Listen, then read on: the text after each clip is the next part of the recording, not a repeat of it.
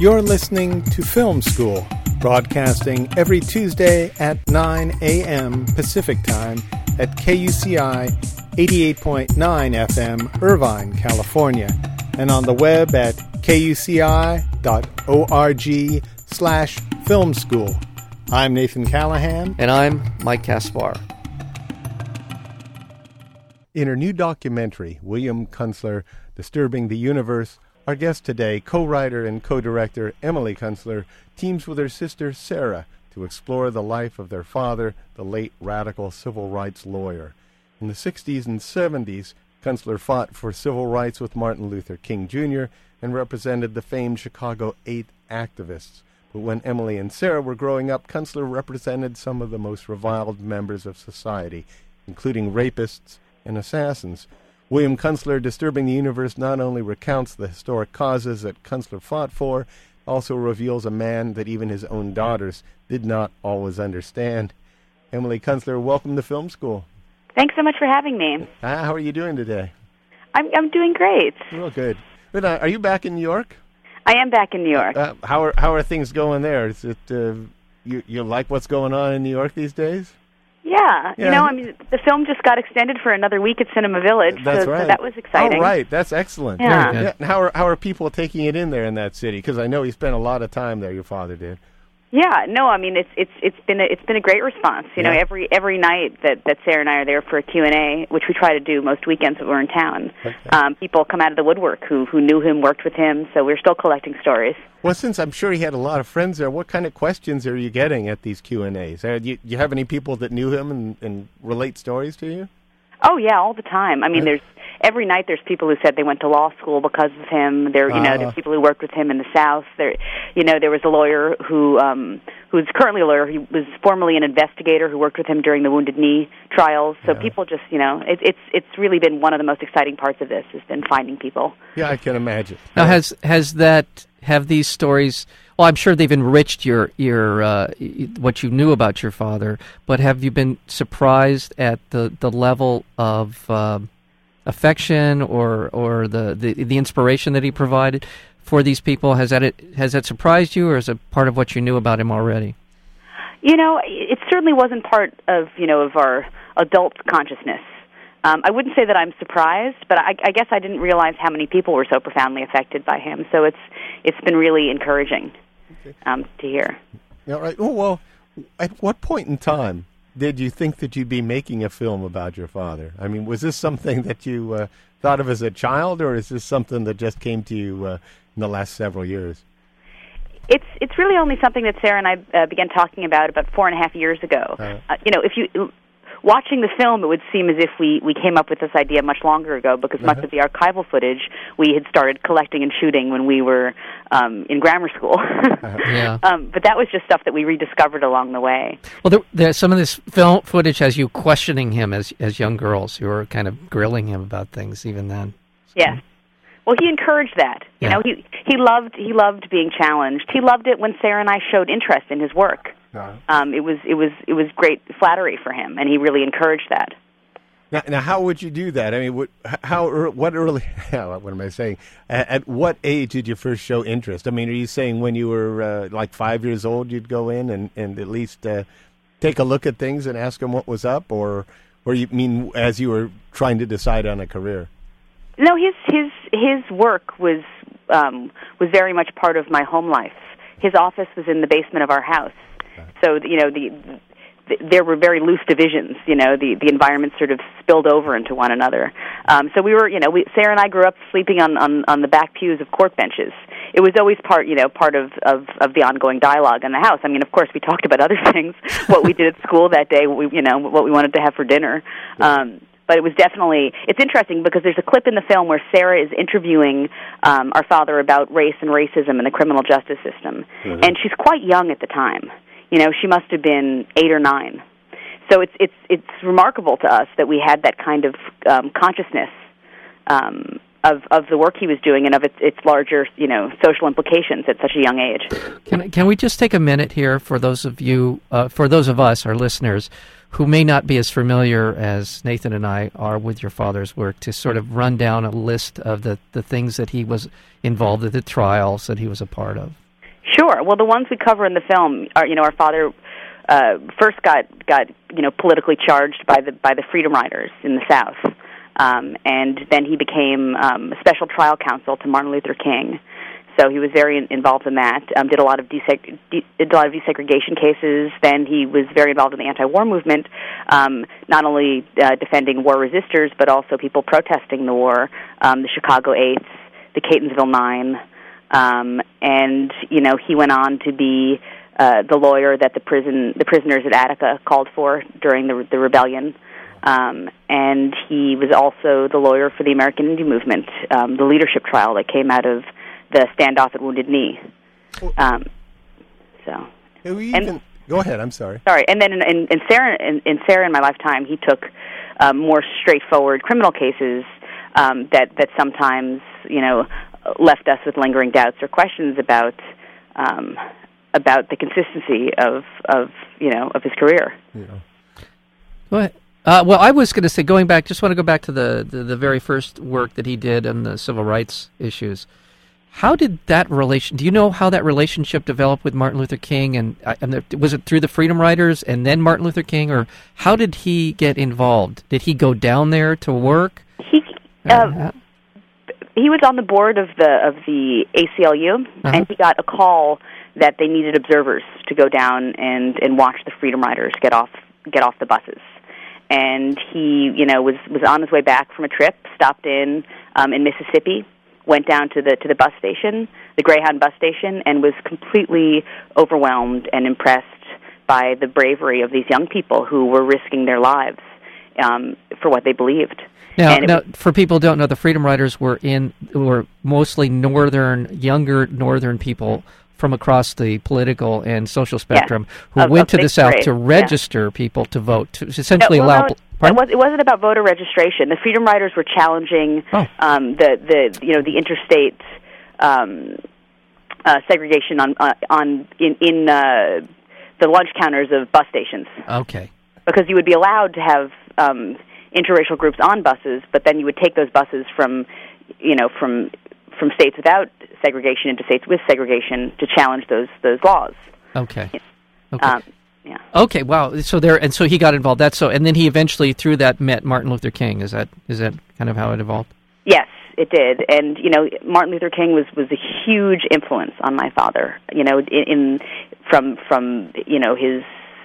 his interest in literature to the way that he would orate, to his political development. He really credited Martin with a lot of his development as a person during that period. Now, right there at the beginning of the film, you visit with Paul and Oriole Redd. Yeah. Yeah, that's a wonderful way to open the film, I thought.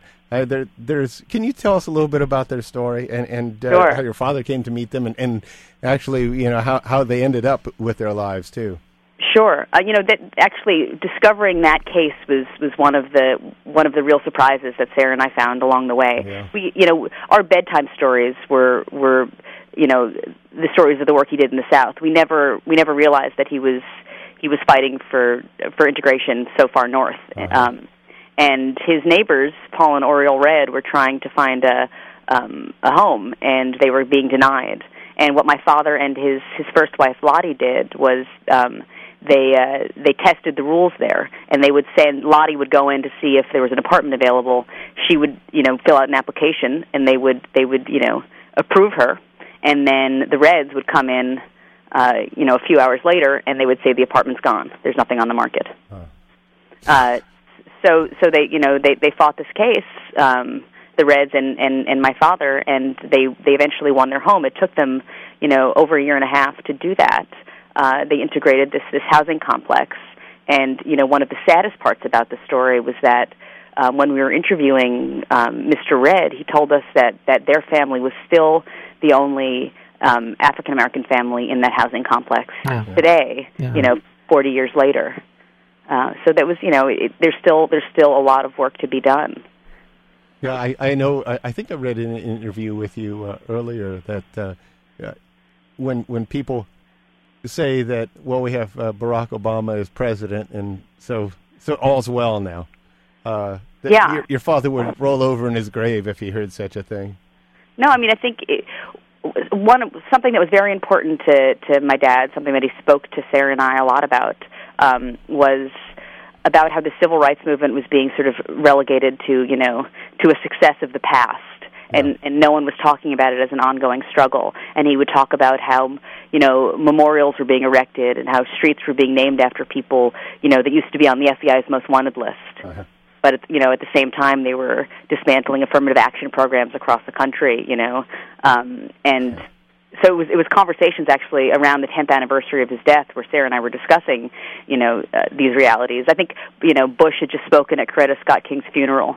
And no one was even talking about the irony of it. Yeah, and it's funny. Speaking of Martin Luther King, I mean, people, so much credit him with helping to integrate the United States. But we also lose sight of the other side of his legacy, which was nonviolent resistance. Yeah. Civil disobedience. All those are the kinds of things. So that we have taken the hallmark side of things and run with that, as opposed to the underbelly of what we should be talking about. Yeah. But at the time, he really didn't have that much support for either of those issues, which is interesting. What do you make of kind of the institutionalization of these movements? The statues being built while at the same time you say, rights are being taken away. I'm all for commemorations and celebrations. I think it's important to acknowledge successes. But I don't think that can be a replacement for a larger movement.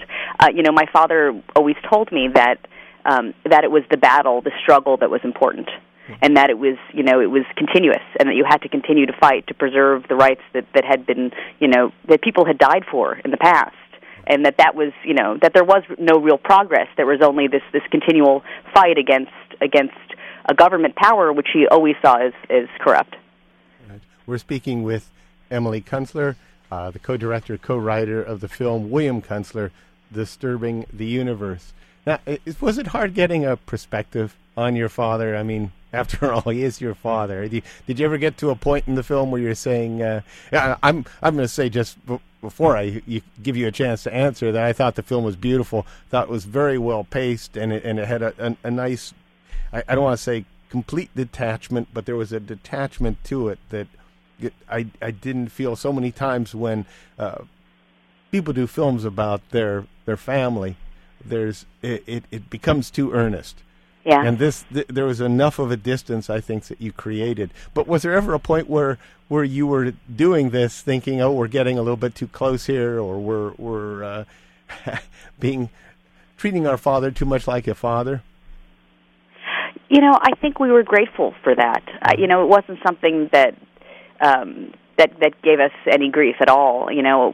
He passed away when Sarah and I were teenagers. We never had the opportunity to have an adult relationship with him and adult understanding of his life. So, through the process of making this film, we got to have that. Sarah and I both feel closer to him today than we've ever felt to him since he passed. And it's brought, his name, conversations about him back into my family in a way that I don't think would have happened otherwise. So it's been a real blessing. Well, you mentioned that near the end of his life, he was defending with more straight up criminal cases, and there was an awful lot of rancor about the people that he was defending during that period of his life. Yeah. I'm sure within your family there must have been some spirited discussions about what he was doing. Do you feel that now that you've had the opportunity to kind of do this grand overview of his public life and some of his private life as well, that the actions, the people he chose to defend, is it put it in a perspective for you that you better understand? Do you feel that he was consistent to his own values throughout this period of his life? How do you feel?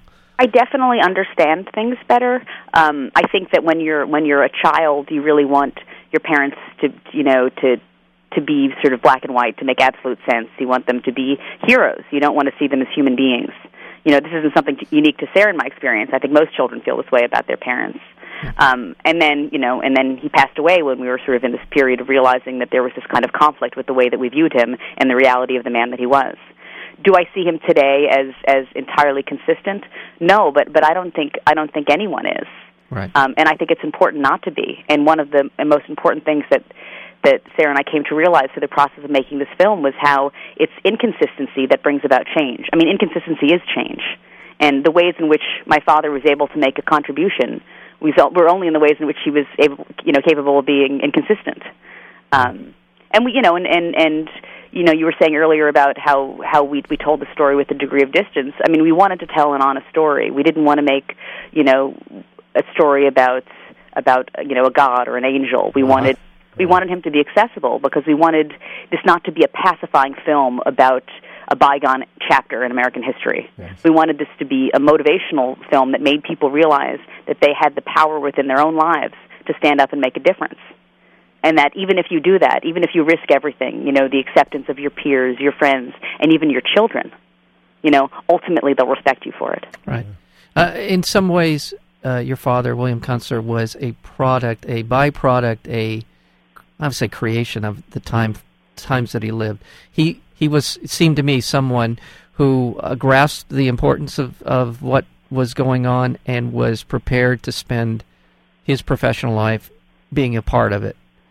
Do you see parallels in the time we live today? Do you see people that are in their own way doing the work that your father did? I know that you're. Do you see that? Do you see that happening today? Yeah, I do. I think it's a little different.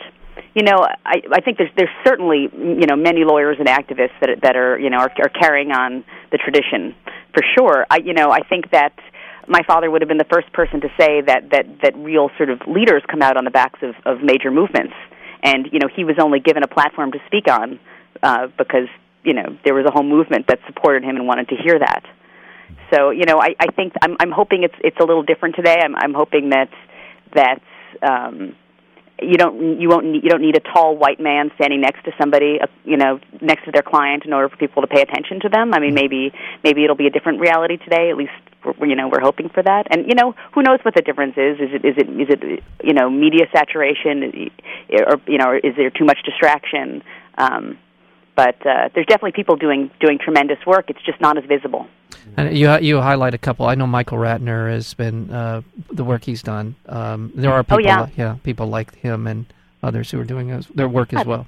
There are tons of nonprofit law firms that are doing tremendous work. The Center for Constitutional Rights that Michael is the president of, and my father was one of the founders of, is one of those groups. Yeah. In looking back on your film and all the cases that your father was involved in, the Chicago 8 stands out, but the one case that really sticks in my mind is one involving Yusef Salaam. Yes. And the Central Park jogger case. Yeah. That must have really been something that, I don't want to say tore your family up, but it must have been a difficult time for you. I mean, you show that in the film. Yeah. Explain to me how you felt during that time and then later on when Yusef was exonerated. Sure. For the audience that isn't familiar with Yusef's case, I'll just say that he was arrested and charged with being one of the rapists of the Central Park jogger. It was a brutal rape that happened in New York in the mid-'80s. And this was a period in New York when race relations were really, really polarized. And this case kind of, really, exacerbated those fears. So, Sarah and I were adolescent girls at the time. And it was such a brutal crime, and it was so publicized. Well, just to frame this a little bit, this was a white woman who was jogging through Central Park, yeah. And she was allegedly raped by 6 young black youth, and the newspapers were referring to them as animals, and in a wolf pack raped her. Yeah. And so and your father is representing your father steps a wolf pack in the minds of the public. Yeah. Okay. So I just wanted to give some people some context. Yeah. In there. No. And Donald Trump took out a full-page ad in every major New York publication calling for the death penalty to be reinstated for this case in particular. There was so much hatred towards these young men, and my father stood up for them. He really felt towards the end of his life that it was the most vilified people, the people that were hated, and well, it was a foregone conclusion that they were. Yeah, exactly. Yeah, that they would be convicted before they ever saw the inside of a courtroom. So he really saw that as an important role to play, as an important civil rights role to play, and he saw, the Central Park defendants, like the Scottsboro boys. He thought it was sort of a throwback to the rape trials in the South. Mm-hmm. But even the Center for Constitutional Rights at that period refused to sign on to help him with the defense, because at that point nobody would touch it. It turned out after my father passed away that all of the defendants were exonerated. But I want to be clear and say that it wasn't about innocence for my father. He would have been there regardless. Their rights were being completely violated, and they were young teenagers. His client Youssef Salaam was 15 years old at the time and was illegally interrogated without the presence of a parent or a lawyer. So and it's that making this film has introduced us to Youssef and his family. He travels quite a bit with us with the film, loves standing in front of an audience and talking about his case and representing himself as an exonerated man. But that was one of the major experiences that we had that made us reflect upon the difficulties of our childhood, the sacrifices that we had to make in order for our father to do the work that he did, and realize that it was sort of inconsequential in the end. I mean, Sarah and I are fine. Yeah. Nothing bad ended up happening to us. Youssef lost his childhood in prison. Right. 6 years, right? Yeah, he spent 6.5 years. Yeah. 6.5 years in prison. Yeah. I just want to also, besides William Kunstler Disturbing the Universe, this film that you and Sarah have put together, you also worked on a film, Tulia, Texas, the scenes from a drug war. Again, great work, wonderful. Helped exonerate people who were. People don't know about Tulia, need to know about Tulia, Texas, and this insanity we call the drug war. I just want to let people know, in addition to this film, you've worked on another very, very good film. And, actually, Sarah and I, before we made this film, have made almost exclusively advocacy films for people in prison, and Tulia, Texas was the first one that we made. Yeah. No, and just the story of Tulia is just a remarkable story. So yeah. Now, do you have anything on tap? Are you working on something right now? Yeah, I mean, we have. We're trying to devote as much energy as we can to getting this film out there, because it's small independent films really need all the help that they can get. But we do have some ideas on the back burner that we're really excited to get to once we have the time. When you spend so much time investigating your own family, you look for something external to do next. So we're excited to do something outside of the personal. All right, very good. Well, it's an excellent film. Congratulations on that. Thank you. It's film again is William Kunstler, Disturbing the Universe. We've been speaking with the co-writer and co-director Emily Kunstler. Thank you so much for being a part of Film School. Thank you. Thanks for having me.